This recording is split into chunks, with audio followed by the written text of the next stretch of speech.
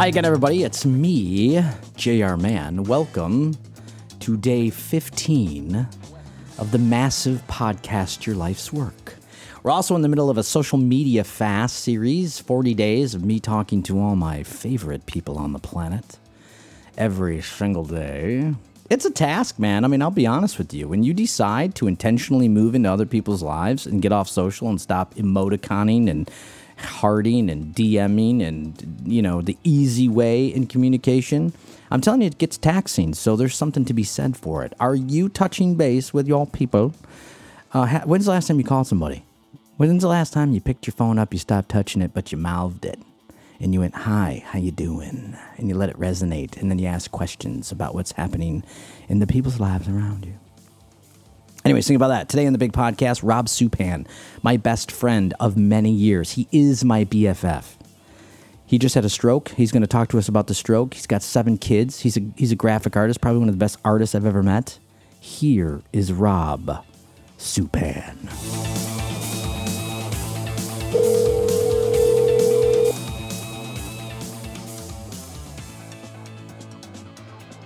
Yo. What are we doing? Nothing. What's up? Do you guys have snow? Yeah, with a bunch of snow. Yeah, sorry about that. Don't be. We like that. I'm recording, just so you know. So everything you say is on the record from this point forward. This is it, huh? Okay. That's how we start this thing. Yeah, so what do we do? Do we just get, like, right into deep crap, like, right away, or do we hold off? What do you want to do? Let's just go. All right. You had a stroke last month. What's happening? Yeah, I did. Don't wait before we get going. Why do we laugh about that? By the way, like what is that? Why do we laugh about? Most people are like, I don't know. It just seems weird. It seems weird to acknowledge that, you know, I've had an old man incident. That's it. It's like, so the bottom line with the stroke is it's an old man thing and it feels weird. And not. I had it on my 49th birthday and I feel 70. It's not I'm rolling around my house in a walker. You know, like giving out butterscotches to people. It's not. Yeah, don't worry about the fact I can't use my right leg or right arm. I'm handing out butterscotch. So yeah, that's why we laugh about it. Okay, so I wrote you a text like a couple weeks ago, and I just said thoughts on stroke, go, and you wrote back some really big kind of ideas. Can you share that? Well, first off, this is Rob Supan. Rob, what do you do out there in Akron, Ohio? I'm a one-handed graphic designer. I favor my left side now. Everything's left-handed. Yeah, your motto. Wait, so your motto for your business is, what is it? Designing great things for great people. What is it? Nice stuff for nice people. Yeah, now it's I'm a one-armed designer. Yeah. I'm gonna have to change that up on my Instagram bio. Yeah. Okay. So before we get the answer of the big deep stroke stuff, like, again, this is an exercise that I'm doing over 40 days to really reach out to people and like draw into good personal conversations, just so everybody's in. Yeah, and about that, what day are we on with the fast? Well, your day right now would be day 15. We're essentially taping this for day 15, but we're recording on day 14. Yeah, and it took 15 days to get to me. Like I'm a little bothered by that. Like, I don't know, you know, whether we're going to have to move the Mans down on our Christmas card list. Well, listen, if I was to start out really, really good, I don't think we'd have any place to go. I mean, so if you got picked number 1, maybe there's a problem with our relationship. Well, dude, I have been listening, and slightly, you know, like I'm going to go ahead and admit it, a little bit jealous, like, you know, when is my phone going to ring? So, 15 days in. Okay, all right. So At least it wasn't day 39. Well, no, Diane gets day 39. Diane gets day 39. Oh, so should she be pissed? Like, I'm wondering now. I wonder if she's pissed that she gets day 39. See, now I'm you can make an argument day 39, day 40 that you're going in some kind of reverse hierarchy. Yeah. On the J.R. Mann Dog and Pony Radio Hour. Yeah. That's a new name. That's my new name. Welcome to the Dog and Pony Radio Hour. That is so freaking good. Hold on. I honest to God, I'm going to write that down because I love it so much. Okay, so Rob and I have been together for a number of years, and we started a business together, and we've started ministries together, and we've raised children together, and Rob had a stroke when he was 49. It was like a month ago, right? Yeah. A month and a day. Yeah, a month and a day. Took him out. You've got 7 kids, at least that we know of, and a wonderful wife, Trish. You guys have been married, 20 years? How long have you guys been married? Yeah, I should know this right off the bat, right? This is not going to bode well. Thankfully, she doesn't have a computer that she listens to podcasts on.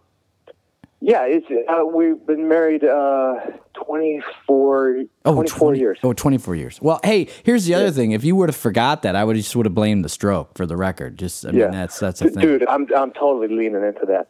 Yeah, well, you should. Like, honestly, I figured I've got a couple more months of that to take advantage of. So we're playing that out. Any past mistakes that people bring up? I don't remember that. Sorry, that was another guy. I hate to tell you, but yeah. Okay. I don't know if you heard. I had a stroke in December. So yeah, but you got to say it like I don't know if you've heard. Very very Downton Abbey-ish. Like when they whisper in the hallways. You downshift.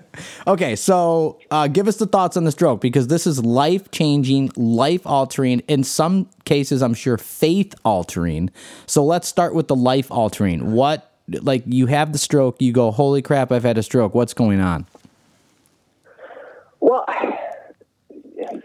yeah, to be honest with you, I don't really remember what my reply to you in that text was. So, But I know the gist of it. Yeah, you don't have to read. I mean, you can give it to me now. I mean, give it to me in the present. Yeah. The gist of it. I went through a whole roller coaster. I remember having just like locked up in fear in the ER. Like the whole thing started, and I really didn't think I had a stroke.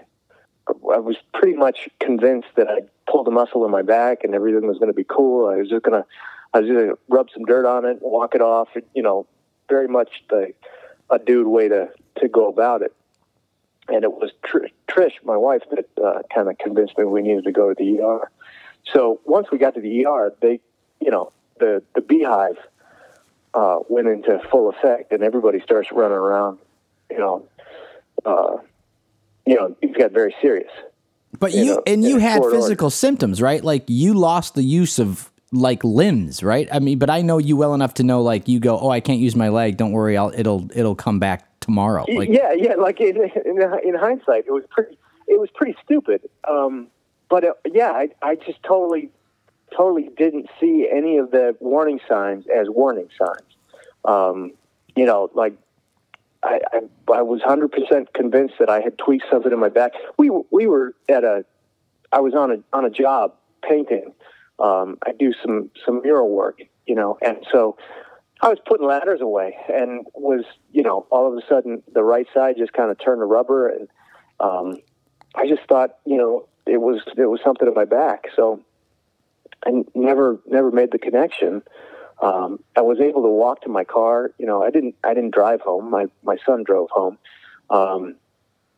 But yeah, I was really foolishly, in I don't even know if it was denial. I just never even entertained the thought that it could be something that serious. So when you're not lying in the ER, trying to wrap your head around this new reality that's being thrust upon you. It was just surreal.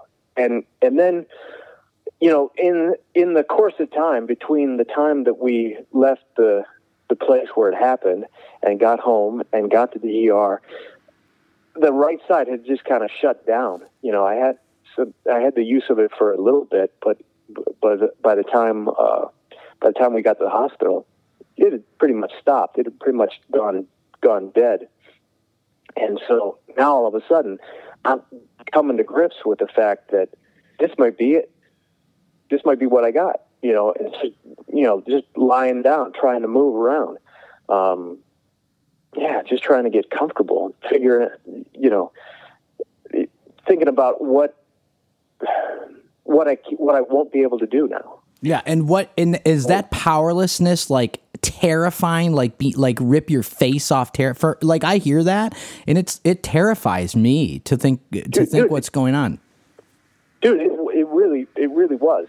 Like Trish will tell you, I pretty much I had a pretty good tantrum in coupled by the fact that that first it happened late at night, so you go into the ER.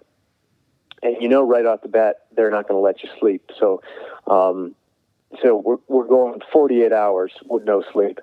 Then add to that, you've got, I've got IVs in both arms. I've got a blood pressure cuff on one arm. I've got the pulse ox thing on the other finger. So there's just you're like tethered to the bed, and then half of my body's not working. Half of my body's not responding to anything I want to do. And they put those cast things on to reduce the chances of more blood clots forming. So you really felt like you were in restraints, even though you're not in restraints, but you might as well have been. And it's just you're paralyzed. Yeah, no and shit. your mind is racing. Yeah. And I just at that point where you see in movies guys start ripping things out of their arms and flailing around, and I was at that point.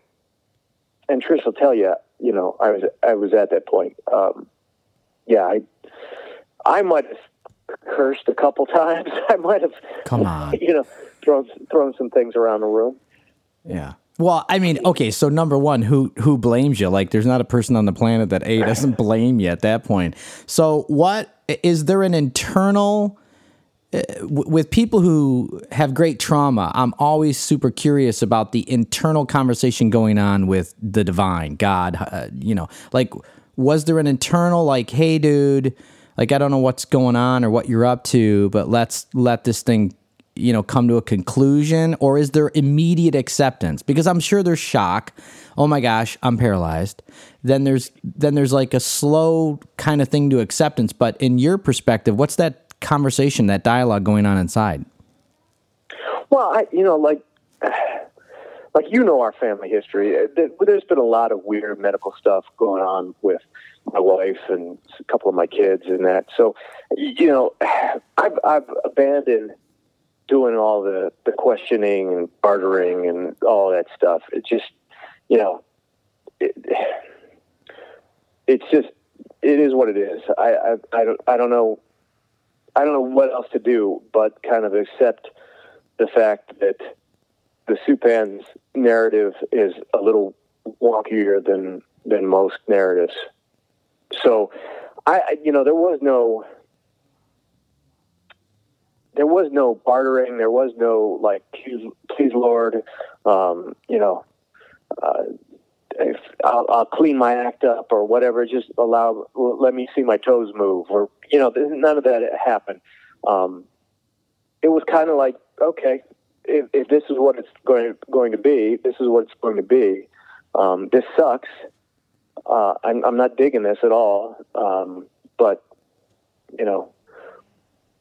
do you see that movement as a greater movement to the divine? Like, because I get it, like, and I love the way you express it. There was no bartering. We've kind of accepted that health issues are a thing, and it's not like I'm looking for a lesson on why I got this, or I'm going to barter, like you said.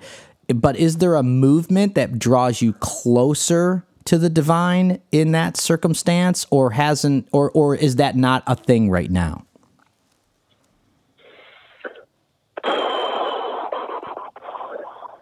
Because maybe it's not. Like, I mean, maybe the answer is no. I mean, maybe it's that easy. I mean, my curiosity with people, so I'm always wondering what's going on inside. So it's like, for me knowing you, the length of time I've known you, I know you deeply think about these things, and that's why I'm curious.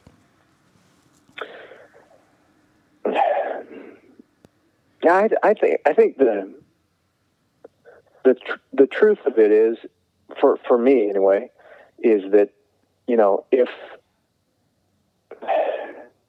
if this thing has been permitted to happen, that he'll show up in it. The thing that I believe 100% is that, he cares about us, and whatever crappy circumstances befall us, he'll show up in those. Yeah. So. Yeah, I mean. So yeah. I don't have to like it, I guess after the fact, after the dust is settled, to kind of, look for him to show up and expect him to show up. Yeah. Yeah. Well, I mean, dude, and go ahead. And it's been, like I said, it's been a month, and I can attest to that he absolutely, unequivocally has shown up in these circumstances multiple times, over and over again. And so people say how. Of course they go, well, how has he showed up? Oh, he's shown up just in the way,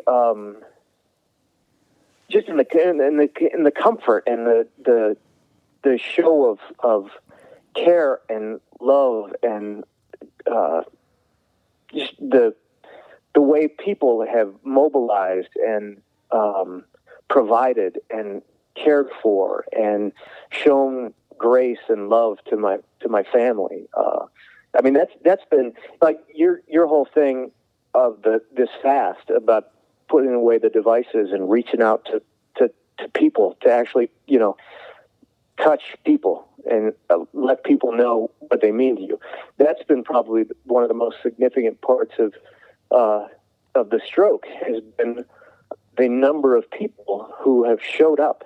Like not to put you on the spot, but I mean, you were one of the first people that you jumped on a plane and came across the country to hang out in my little hospital room.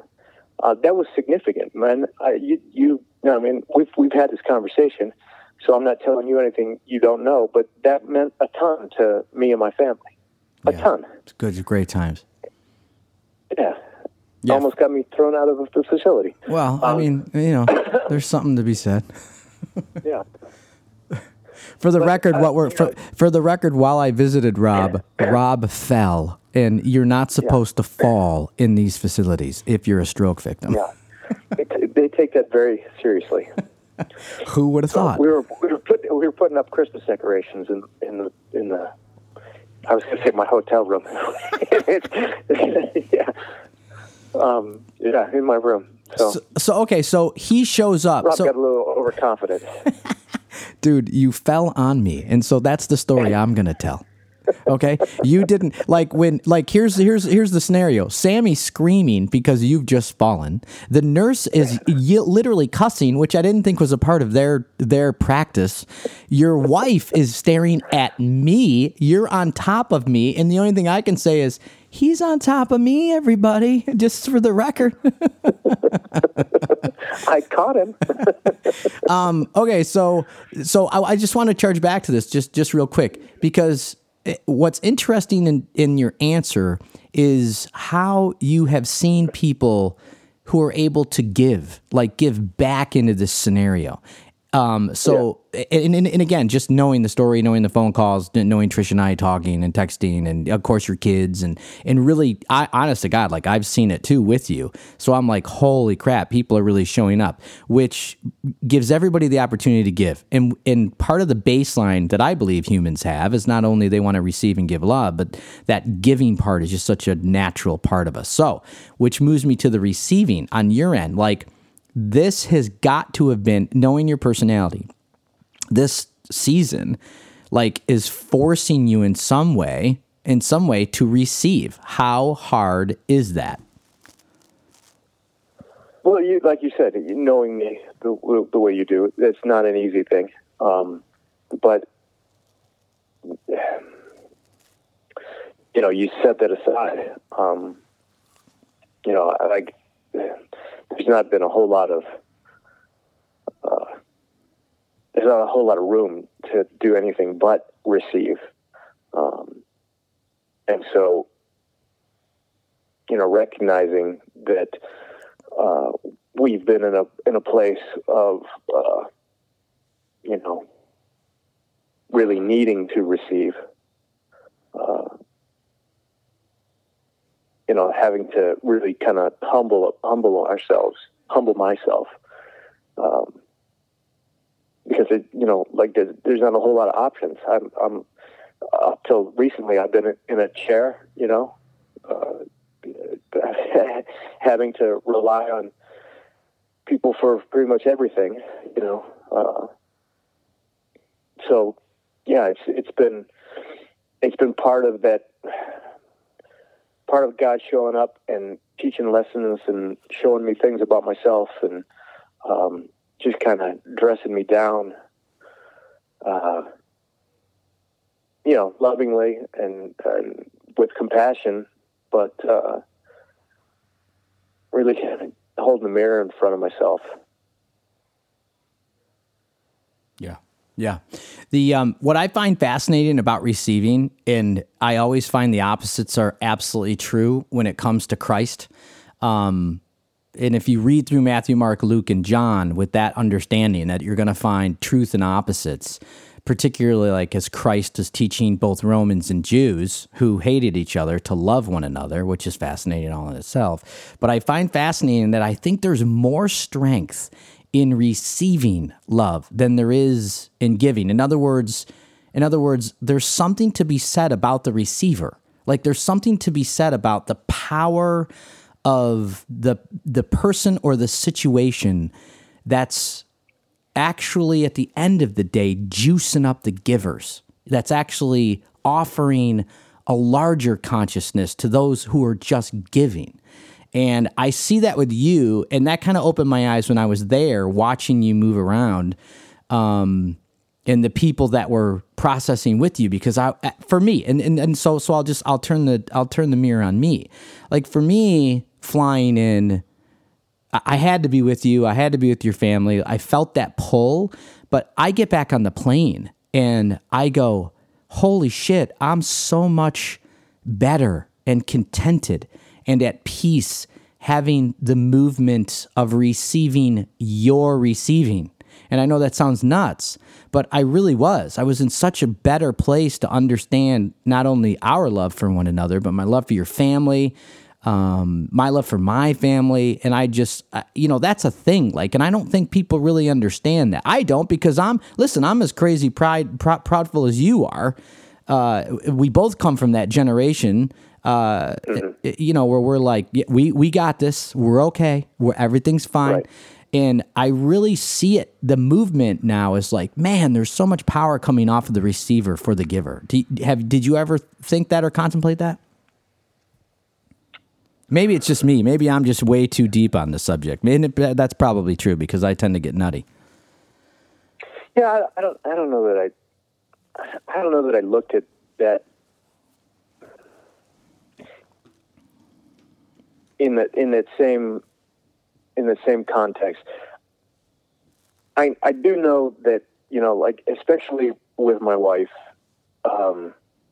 whose hard it is to care for me, and knowing you know, leave me be. I need to learn to do this stuff for myself, you know, but let me struggle. Just set a lot of that aside and allow her the gift of being able to care for me, and serve me in that capacity. So, and that hasn't been easy for me, but you know, I see how much it means to her, to serve in that capacity. It borders on like sounding pretty chauvinistic to say it like, I know I'm not, you know, I'm not wordsmithing this very well, but, allowing her to express her love for me through, you know, physical acts, through, you know, helping me with untie my shoes and things like that, you know, servant type things. I see how much that means to her, and allowing her to express her love for me in those capacities, has not been easy, but at the same time, it's really kind of beautiful, that we have a relationship like that. Yeah. Yeah. I mean, dude, well said. I think anybody that's going to listen to your words on this one is going to be, you know, moved into that space. Again, I'd take it back to Christ, like washing feet. It was always very hard for me the first time. And again, I don't want to make a direct correlation to a guy who's got a stroke, but what I want to make the correlation to this act of giving and receiving, because Christ got it. Like Christ understands us well enough to know that our plight is in how we receive and give love.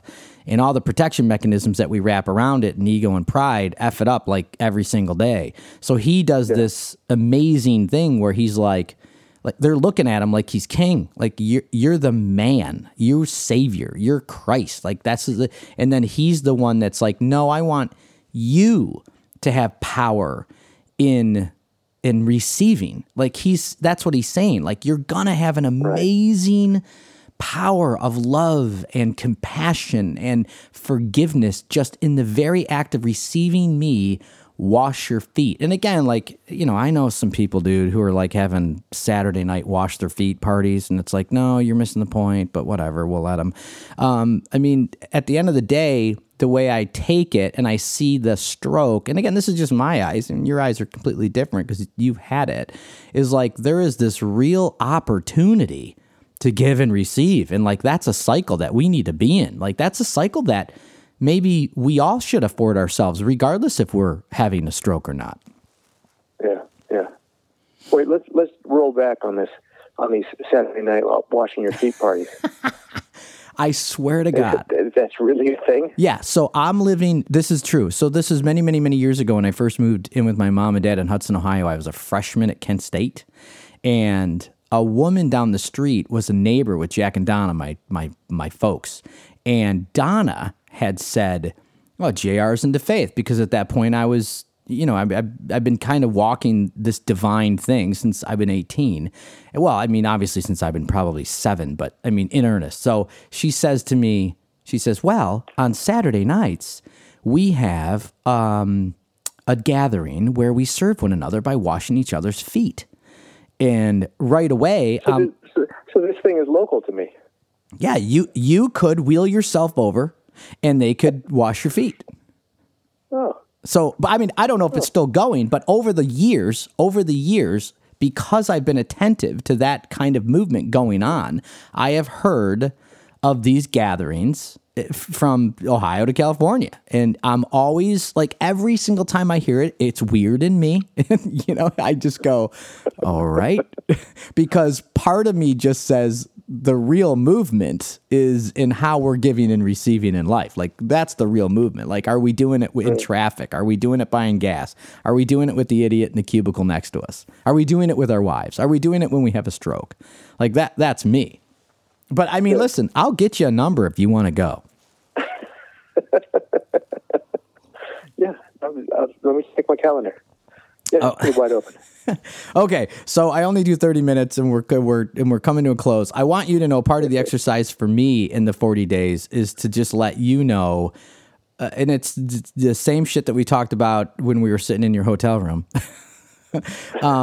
which is I love you, man. You are like centrically, like if people like you're my best friend. That's how it goes. Like you own that spot in my life. I can't be more proud of that in my life, that you own that spot for me. So I can't thank you enough. And believe me, you and I have had some time, man. Like we've had stuff. Like we've not only have we had stuff between us, but we've had stuff in our outer edges too that we've had to deal with. Sure. So I just can't thank you enough for, like, I think about you like in the movement of me adopting kids. I think about you even in the movement of me moving away from our business. Or I can't think about, I mean, there's so many instances where I see you compassionate, forgiving, loving to me. And that's not, I'm not like contemplating that in the middle of the woods, although I do on occasion, but I just know it. I know it in my being that you own that spot. So I can't, I thank you enough. I love Trish. Obviously I love your kids. Well, some of them anyway.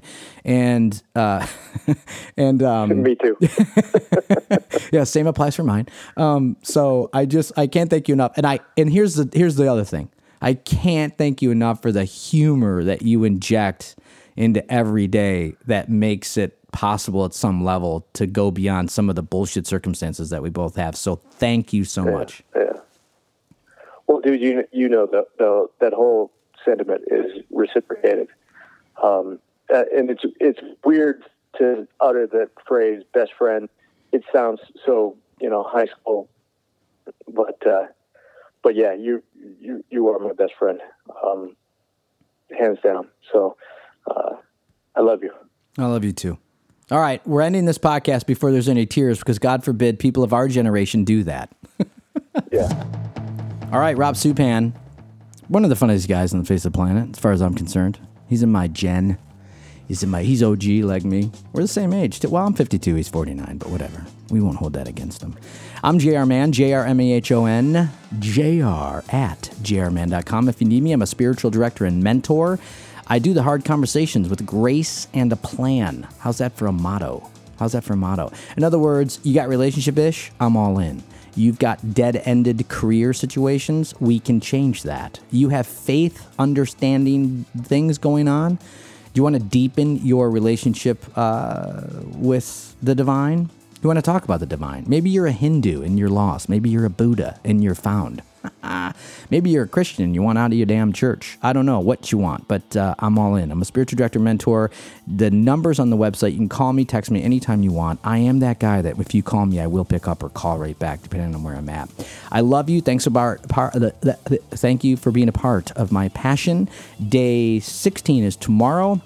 The big social media fast. You are listening to Your Life's Work, and I love you.